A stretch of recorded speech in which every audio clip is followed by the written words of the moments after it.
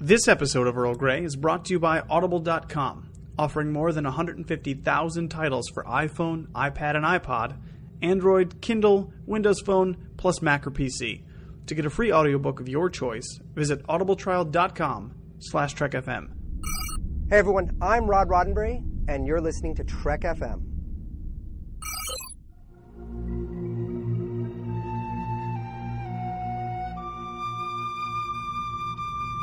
Tea, Earl Grey, hot.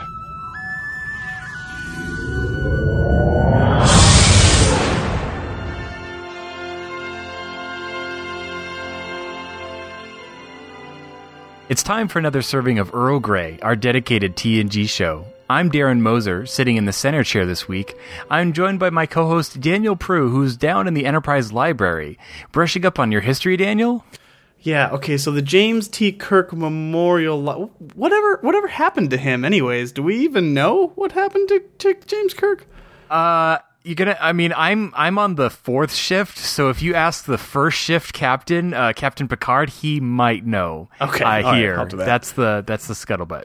And I'm also joined by Philip Gilfus, the fourth podcaster to bear the name. Philip, how does it feel to come from such a great lineage? Well, you know, the first two were really good. The third, he didn't really get that many downloads, really. He didn't really have the right equipment too. Like his mic was terrible, and he didn't know he worked on a terrible computer. The fourth one was actually a FemMe, which is kind of, it was a different kind of cosplay opportunity. So if anyone wants to do that one, but I feel like I come from a good stock of co-hosts. That's true. Thanks for correcting me, because it's so hard. Are you the fourth podcast or the fifth? It seems like it keeps changing. It's really hard to tell. Right. Well, there was one person who did it, but before it was called podcasting, so I don't really count them officially. I guess you could, say it doesn't really count. Yeah. They were doing a radio show, so it's not really the same. Well, it's an actual English word that means... Oh, gosh. Oh, welcome to Scuttlecast. if you go to the root word, it's actually... No, we're not going to be talking about Ship of the Line again. But we are talking about a Ship of the Line. We are going to be talking about the Enterprise NCC 1701C. Which, to be honest, there's not a lot to go off of, but I think we can do a captain's yacht-sized episode and treat some people to this. So let's get right to it. The Enterprise C. I'm going to try to make sure this isn't just let's talk about yesterday's Enterprise, because we could easily just talk about yesterday's Enterprise as it is the only time we ever see the ship, and that was not a pun. I see what you did there. Oh, here come the C puns. But no, starting with that, the Enterprise C was launched in 2332 and had Captain Rachel Garrett as its commanding, officer the entirety of its run. But this, not the entirety. Well, okay. Well, yes, there's a little asterisk footnote, that says after she died, but one of the things that I wanted to talk about was how, the genesis of the C is really, let's fill in the blank. It's the fill in the blank ship of, at this point when Star Trek The Next Generation, is starting, we don't have the Enterprise B yet. We can make assumptions, based off of like the wall that, it's going to be an Excelsior class. That makes the logical step, but we needed this mysterious middle class, to differentiate and to have time pass. So, it's not a MacGuffin, but it was something just to drive the... I think of it more of a Horcrux. That's what I think of it as. Splitting Voldemort's soul into 6 or so starships. But what do you guys think of just, when Star Trek, go way back to, when Next Generation was starting, and it's the 1701D. And Was it enough for you guys to make that leap of, okay, obviously there's a couple more ships, or, has this, am I the only one who's had a fascination with this ship? Or Well, I think it's interesting. I mean, because if I remember correctly, originally when they were creating the Next Generation show, they were actually going to put it, I think, in the 25th century. And so this is going to be like the Enterprise, like J or something. I don't remember what letter. I think it was going to be the G. Yeah. So that would have been a much bigger observation lounge. I'm just saying, with all those ship statues. So I'm glad they kind of let's not have it that far in the future of the 23rd century. So because then they literally go from A to G. That's a lot of the alphabet. Yeah. Well, there are plenty of the letters. But no, I mean, yeah, because there just did seem to be that, like you said, that afterthought. Like, well, of course, the after the A or after the Constitution class is Excelsior, just because I don't know why you want that bucket of balls. but I don't know. Well, they didn't. That's why they modified it. That's the only ship they manufactured for 40 years, apparently. So it's like, it's either that or it's the Miranda class. Yeah. And I don't think we can do that. Well, they had a really good mold, and they just kept cranking those things out. But they broke the Constellation, mold, or the Constitution class, because you never see that class in TNG time ever. You know what it is that you see the Excelsior mold is actually public domain, but the Constitution class still has a copyright on it. From the engineer who did it, so yeah, that's why. No, see, I was telling Daniel on the other side of the Arboretum that what I thought was interesting about the Enterprise C is, like, in some ways we never really saw it, because I was just looking at a little YouTube clip of yesterday's Enterprise before we started recording, and like the SD of yesterday's Enterprise is so dark because it's literally a dark episode. Yesterday's Enterprise, so like you really can't see the sea. So it wasn't until like years later, until we started doing HD and Blu-ray, it's like, oh, that's what the ship looks like. What are your thoughts on this intrepid vehicle, Daniel? It's an ambassador. I'm sorry. Dang it. I'm not trying to make jokes, guys. They just come out. Yeah, obviously, maybe my experience was a little bit different because, really, I wasn't aware of anything before. And I just thought, when hearing 1701D, which, they say occasionally, but it's not super common. I never really put too much stock into it until I was much older and I was aware that TOS was a thing, and then they got a ship that looks exactly like their other ship that they just put an A on. But yeah, no. Of course, I love the Ambassador class. I think it's a great looking ship. It like manages to have elements of the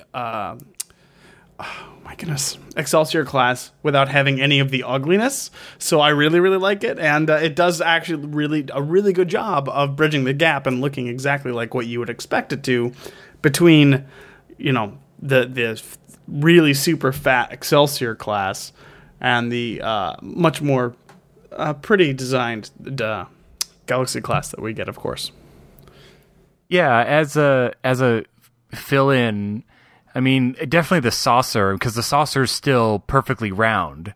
I mean, and it basically just feels like you elongated out, or not elongated, but took your select tool and then ratioed up, the saucer. But I always felt that the engineering section was just like bottom heavy. It was just like, well, let's just keep building down. We could just keep adding decks, as many decks as we want. I mean, the it's just maybe because it's more tubular and it's because it feels like it has a big volume in it, whereas the D is much more tapered, like to those points on the sides. But it's got a hulking, big star drive section with giant round nacelles. I mean, everything is just scaled up, almost like they took the Kirk's Enterprise and just, let's go back to tube, let's get rid of these, Always choose tubes. Always choose the tubes. The nacelles are much, much thicker than the Excelsior, but they are definitely not, like, if we're talking ratio-wise, like, the nacelles on the Excelsior class are crazy long. They're half the length of the ship. Like, it's ridiculous. Like, Is this our first episode where we're going to talk about the aspect ratio, except we're going to talk about nacelles? No, this is the nacelle ratio episode. Okay. This might be a two-parter. But it does end up having the first Bussard collector as far as progression of the Enterprise. And what I really do like, too, actually, and I think I mentioned this when we talked about yesterday's Enterprise at some point in the past, and something I didn't realize until I saw it in HD, like Philip was mentioning, that you don't get a lot of that detail, is that the neck of the ship is ridged for her pleasure, like the Excelsior class is. So you don't get that, like when you're watching it in standard definition, you don't actually see that. But when you're watching in high def, or you see some of the different newer models that have come out, in the past, you get a much better view of that. Now, Daniel, I think all of our listeners are wondering, on the Prue nacelle scale, where is the Enterprise C? They're good. They're good. They're good nacelles. They're a little flat for me in relation to the rest of the ship. I think it's because what they try to do. Oh, I don't know. I have to look at. Oh, no, because there's the rounded one. Sorry. Yeah. I'm thinking. Yeah. No, they're good. They're good, and you can see the progression from. Although it's a weird kind of shift from the A to the Excelsior to the C to the. I'm sorry. Yeah, the A to the Excelsior, or the B, I guess you would say, to the C. Without the D there, without seeing the whole picture, it's kind of a really strange evolution. There's a lot of different elements that are gained and lost in different periods of those. But I really like, we get the fancy blue lines and all of that at the end. And it's solid. It's solid. Well, when it comes to the Enterprise C, they activated its dormant T cells so that...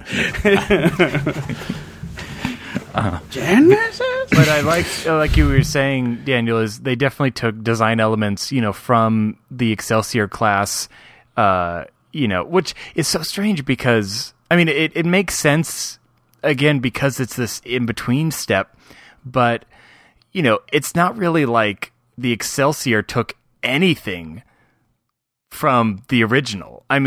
Yes, the saucer star drive to nacelle, but that's just basic brushstrokes. The Excelsior was a radically different looking ship than the Enterprise, where even the other ones in that class, from the Enterprise, I talk about like Kirk's Enterprise, to the Miranda, to other like Kit Bashes, those all kind of like have a family feel, but then the Excelsior is quite a bit different. And I don't know, and maybe some of our listeners, or maybe the TOS guys can tell us, Standard Orbit guys can tell us, but I imagine it's because it wasn't designed as an Enterprise, right? It was designed as a different ship. And then they I'm sure they were just like, hey, we don't have to spend any more money on this. We could just slap the name Enterprise A, and just move on. And so, but every other ship was specifically designed as an Enterprise that we get to see.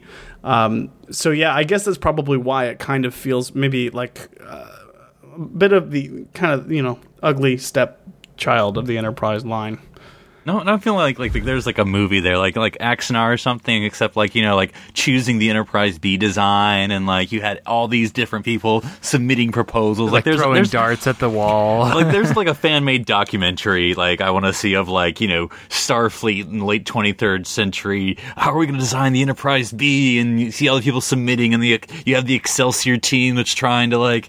They're the front runners, of this campaign, but you see all the other ones like, maybe we could go back to Oberth. Shut up. Get out of here.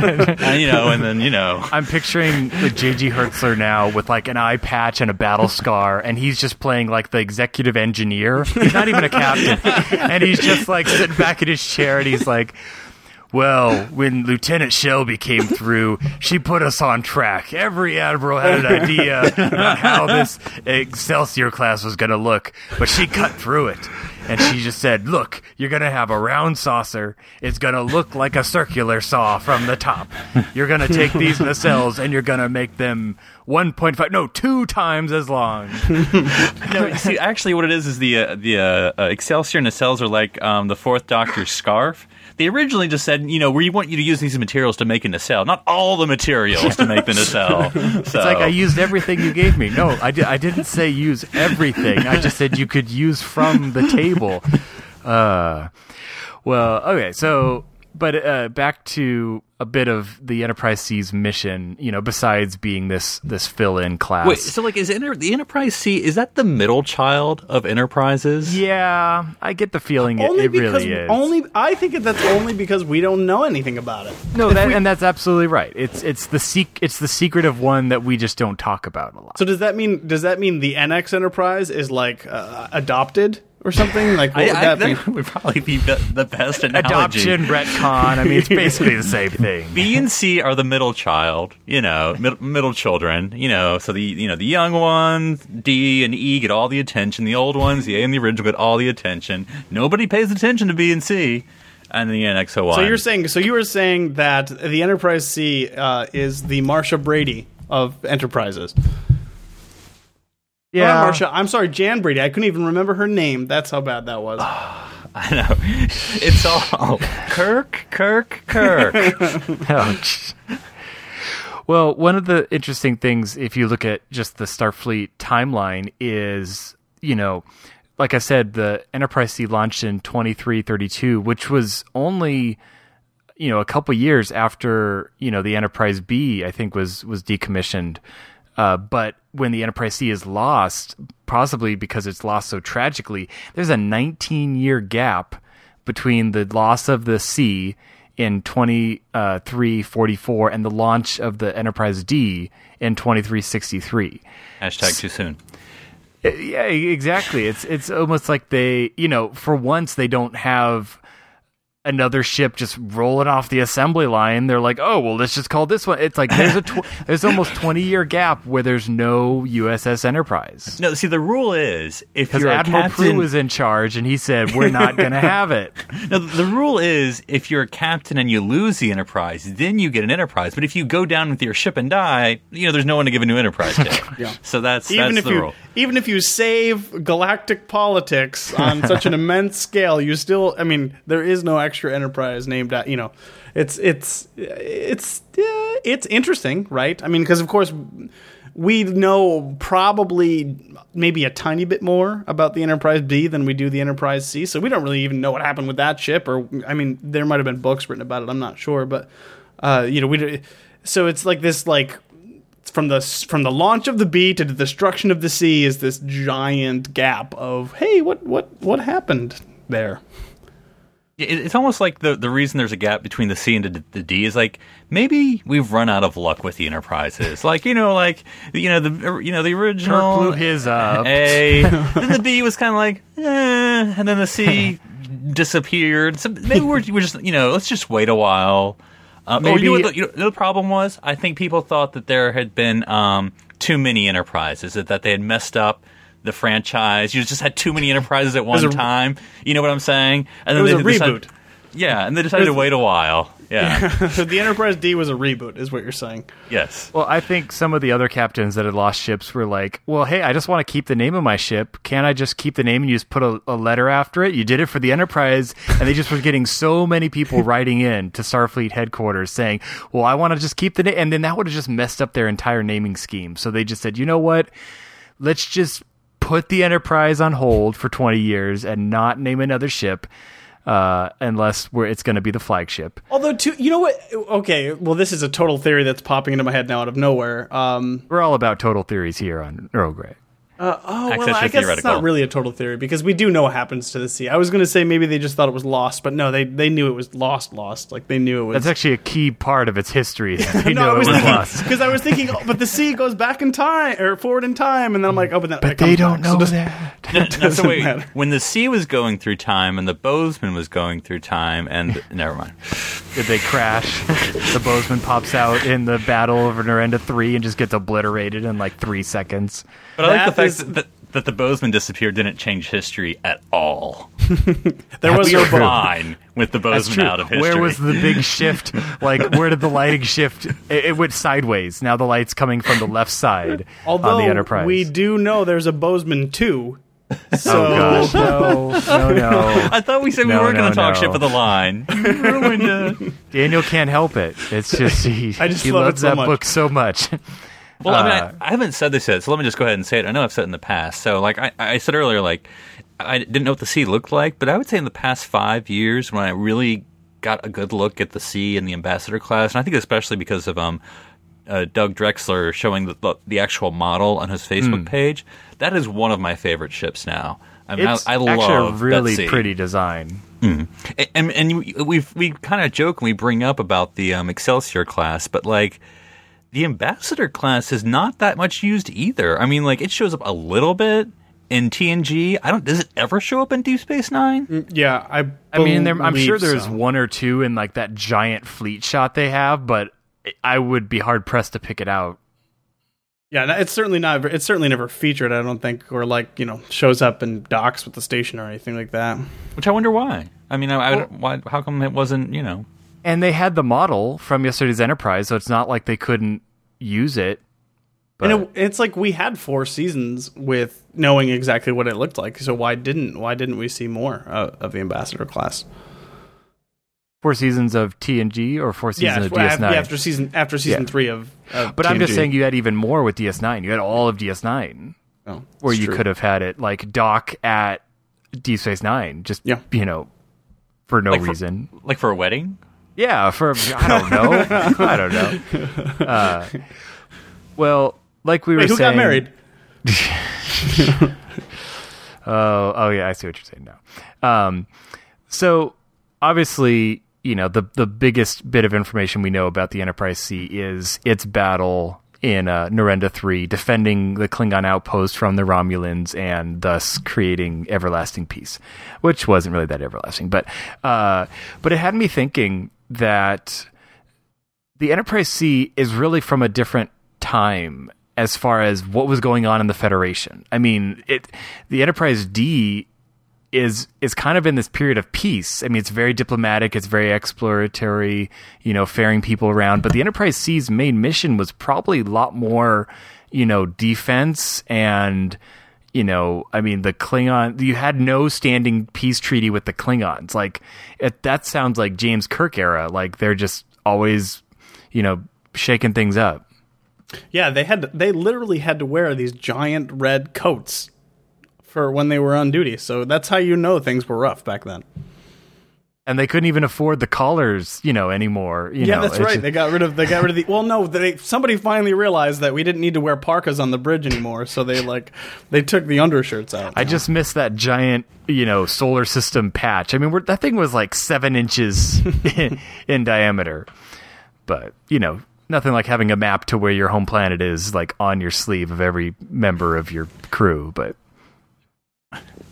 Yeah, well, and then I'm trying to think, let's just talk about like real life. So like when the Interstices Enterprise and they're designing the Enterprise C, was that a redress of the Battle Bridge, or was that a redress of the movie that was whichever one was currently being shot on that time? I don't actually know what they used for the Battle set. Bridge, but it might have been the movie one because I don't even know which one movie that would have been at the time. 5 or 6? It would have been 5. 6. No, it would have been 6. One of the two. Yeah, Well, if it was 6, it could have literally been the Excelsior Bridge, like modified. Mm-hmm. Yeah, well, they were, reusing all sorts of sets at that point, so it doesn't. It's all interchangeable, really. That's true. And we don't really. It's been a while since I've seen yesterday's Enterprise, but I don't think it's pretty much the bridge and like maybe a corridor. Yeah, we don't really get see much inside. Yeah. Unfortunately, now, did they have the early 24th century version of the holodeck? That's what I want to know. Well, I want to know is when like a Viewmaster between 2344 and 2363 was this? Did we finally get the uniform change? Well, if we think about it, we know it's at least before Picard lost the Stargazer, because in that episode wasn't he and his crew were wearing the TNG uniforms, season 1 uniforms, in the battle, in the season 1 episode of the battle. I think you're right. I think you're right. Yeah. But we do know when he graduated, he was wearing the Maroons. Of course, that was like Maroons, 58 years. That was in between a long those two time times. before that. I mean, he had a little bit of hair. Picard is the immortal. There can only be one Highlander. So presumably sometime before Encounter at Farpoint, and after James Kirk was still alive. Well, it depends whose version of Kirk's timeline you believe. That's true. That's true. Yeah, I mean, it's true because we really didn't know too. I mean, from what little we saw about Captain Garrett, I mean, she seemed, tough, but of course she just come from a battle, so we didn't really see her like at when it wasn't Red Alert. What kind of a person? What was she a scientist or was she what was her background? And yeah, I mean, she could definitely handle a bloody nose. So I loved Captain Garrett. Actually, it's one of my favorite parts about the Enterprise, and I don't know how much we're going to talk about it, but I am split on the idea, but like would get really excited if they were like to come back and do an Enterprise C show, because I would love to see a female captain of the Enterprise. I think it would be great. Oh yeah, well, I was just listening today to the latest Woman at Warp podcast, and they were talking all about female captains besides Captain Janeway, and they had a lot of great things to say about Rachel Garrett. And yeah, I totally agree. I mean, if we had a spin-off Enterprise C show, except for probably suffering from prequel, fatigue, I think it would do really well. I'd love to see that story. Now, would this prequel have a certain blonde tactical officer? No, no. But no, it can't, because the very end has to be yesterday's Enterprise. Two things about that. Right. Once again, the series finale will be an episode of Star Trek: The Next Generation. It's not, and I have to correct you. It wouldn't be a prequel because it would be more like a middle-quel. Mid-quel. I don't know what you would call that. I don't think that's going to catch on. I'm just saying. Is it like Dayquel? It's kind of like mid-quel, mid-noon-quel. I don't know what you would call it, but and yeah, like Darren, you're absolutely right. That it would, I guess we would have to see Yar at the end episode of that show. But how cool would that be? Just like, I don't know if they'd have to. This is totally hypothetical. Like, what would they do? Would they recast? Would they just cut the clips in, like digitally replace people? It would be really interesting to see how they did it. It might be pretty cool, actually. Now, Rachel Garrett was actually like 30, but there was this one mission where they encountered this disease. I know you've never heard of this. You may have seen it in where it ages you. I may be thinking of the TOS episode. It's not that one. You may be thinking of the TNG episode. It's not that one. But anyway, so that way you could use a different actress, and then like, oh, it's the aging thing. That's why she looks older. But well, I mean, there would be a lot of time to talk about the C because it seemed like it flew for 12 years? That's longer than Picard has flown the Enterprise D. That's longer than any Enterprise. I mean, like, except for the NCC 1701, which is like 40 years. But she's with the same captain. She probably would win the record. Yeah.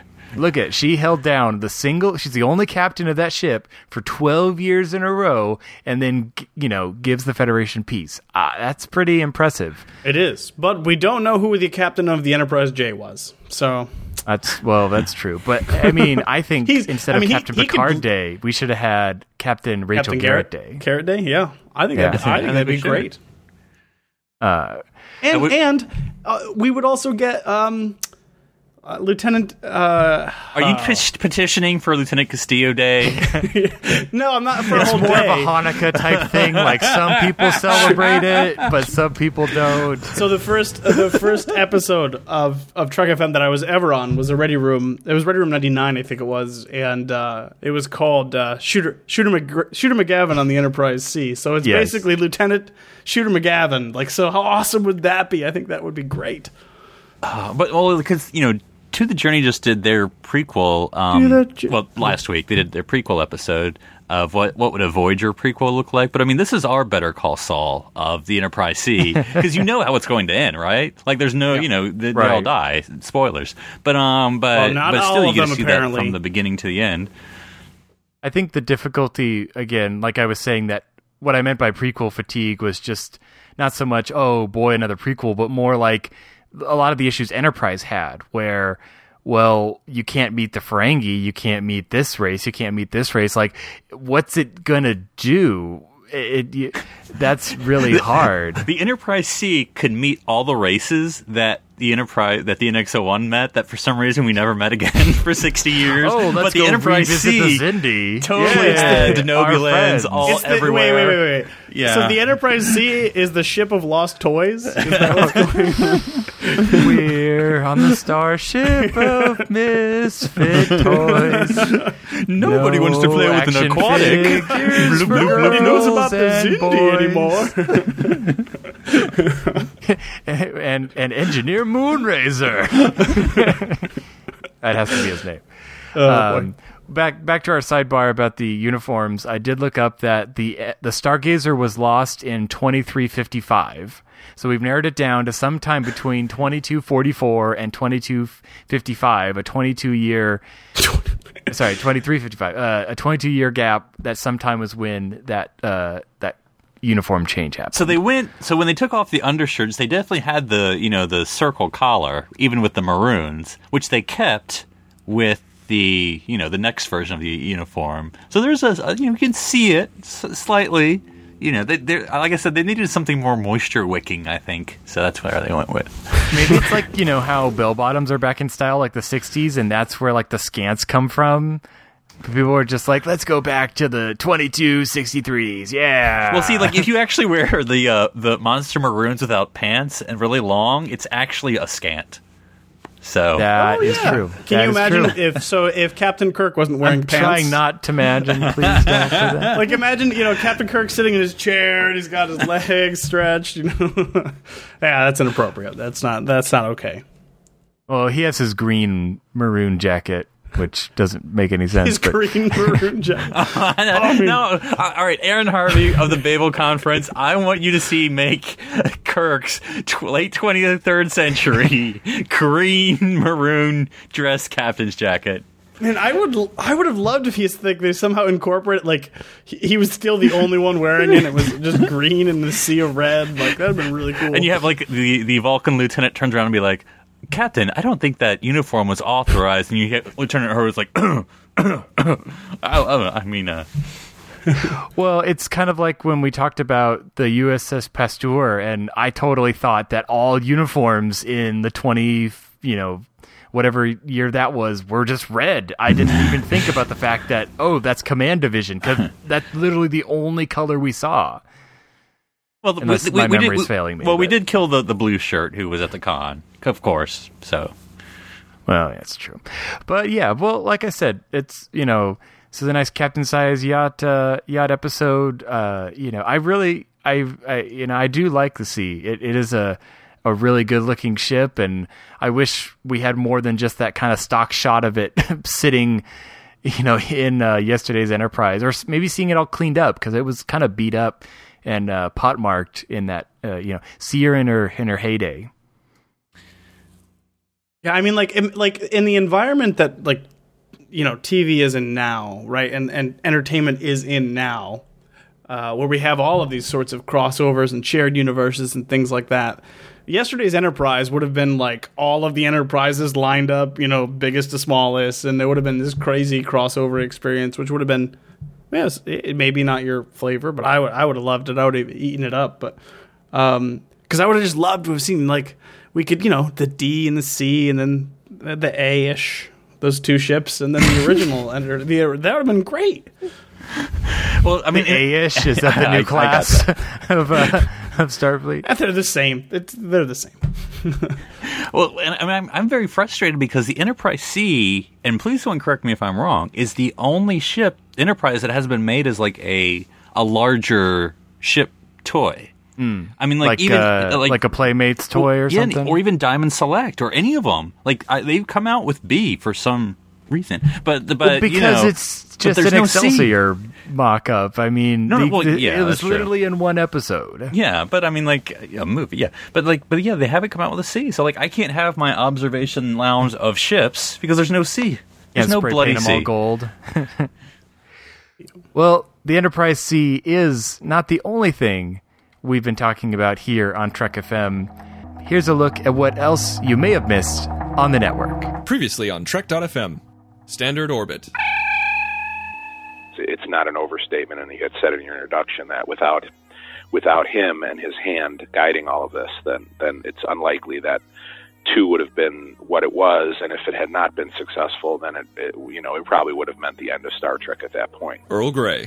Like, I'm expecting Ricardo Montalban to, like, walk around the corner and be like, Captain Picard, welcome. This is Risa 5! The shuttlecraft. The Orb. Curzon is involved with the Khitomer Courts.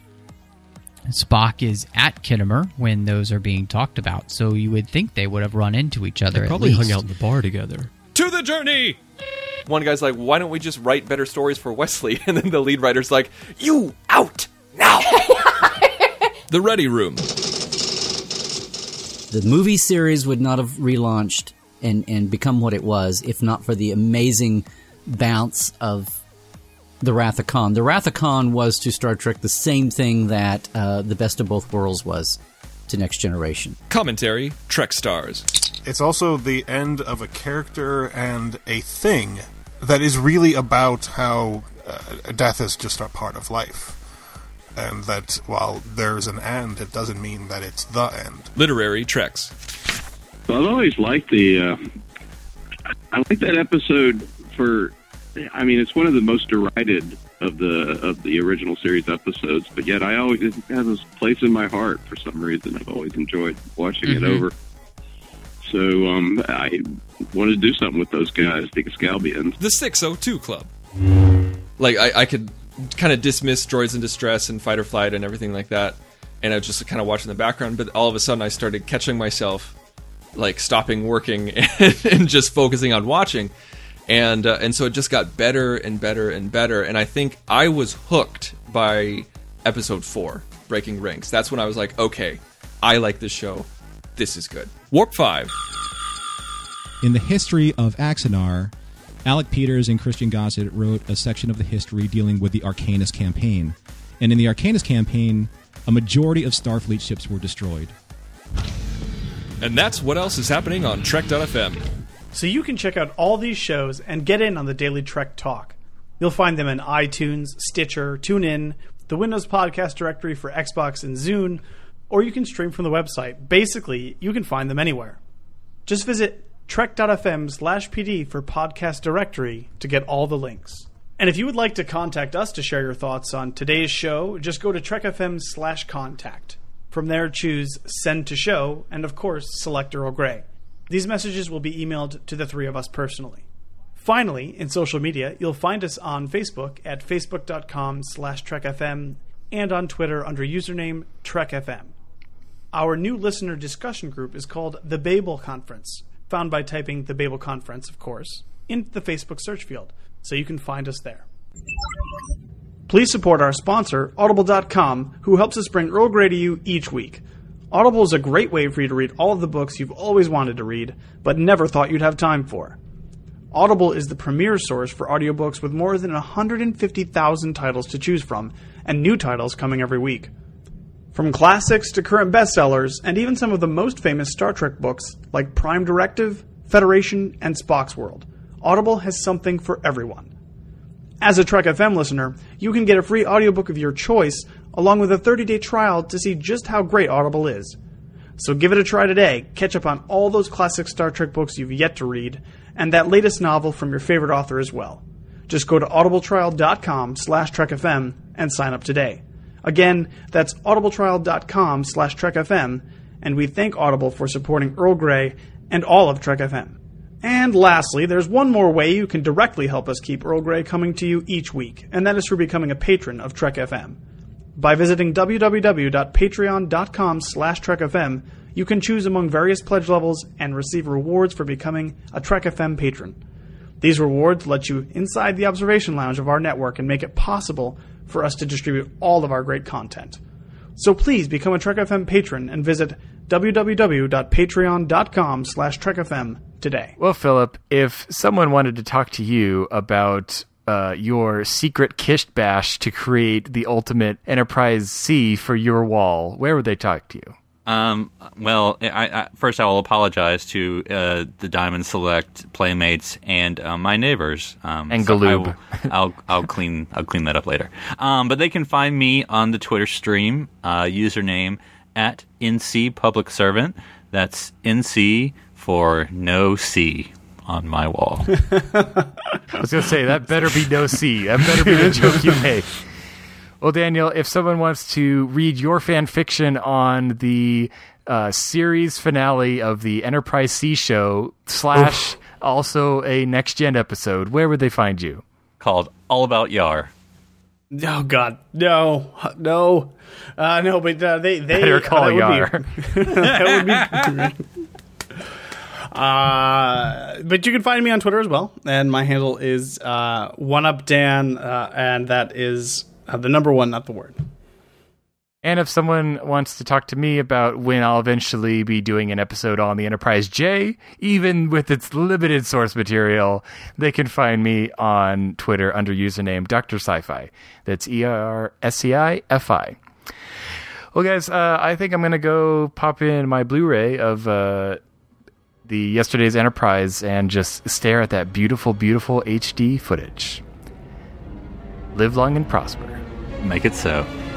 Engage. Fire.